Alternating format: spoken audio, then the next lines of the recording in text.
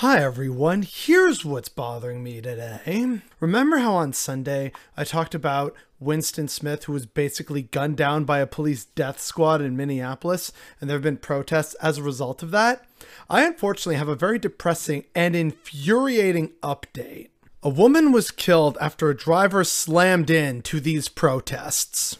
A driver in a Jeep Cherokee revved at the end of a street and plowed into her car because her car was one of a protective barrier around protests, because that's sadly fucking necessary in the United States these days. And I'll remind you, there are Republicans who are trying to make it so that, oh, if you drive through protests, that's perfectly okay, because Republicans are monsters. So her car was protecting a group of protesters on Sunday night when this utter contemptible asshole rammed into her car, killing her. And this woman, 31-year-old Deanna Marie Erickson, was like a day or two shy of her birthday. She leaves behind 2 children.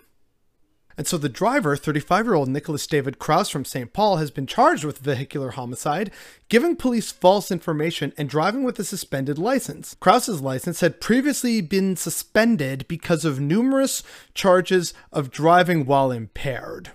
According to witnesses, the driver revved his engine from a few blocks away, continued to gain speed, and revved the engine again before the fatal collision. He then got out of his vehicle and tried to run. And then when an activist and protester at this protest in Minneapolis had actually detained the driver and tried to turn him over to police, the police greeted him and other protesters with tear gas as they attempted to disperse them.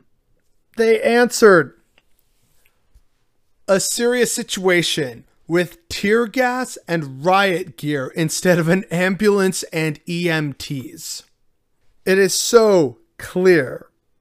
Fuck 12. A woman is dead and she leaves behind 2 orphans.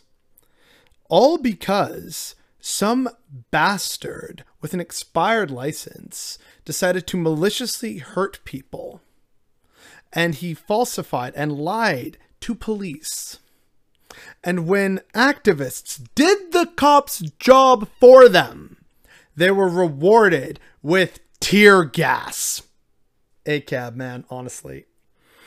And this was all in protest of a police death squad murdering a man in broad daylight in a parking garage, where they also lied to people saying, oh yeah, he totally produced a gun and he was a suspect in like a case and he matched the description. And that turned out to be not fucking true. This just touches on so many problems in America right now. And I am so sick to death of having to hear this story time and time again of protesters being killed and injured by 6 sadistic bastards in cars. And I am tired of Republicans protecting these people. And I am tired of the cops also protecting these people and greeting those who are doing their jobs freely for them. And they are greeting these people with violence and disrespect. There is no need for the cops if the activists are already clearly having to do their own job and save lives.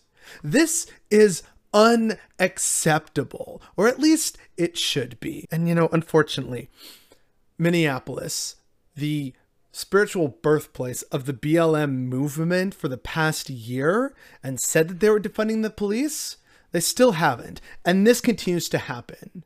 What a grim and terrible reminder of how much work needs to be done and how completely useless and ineffective and also downright violent and reprehensible and terrible the cops are. The fact that this continues is absolutely what's bothering me today.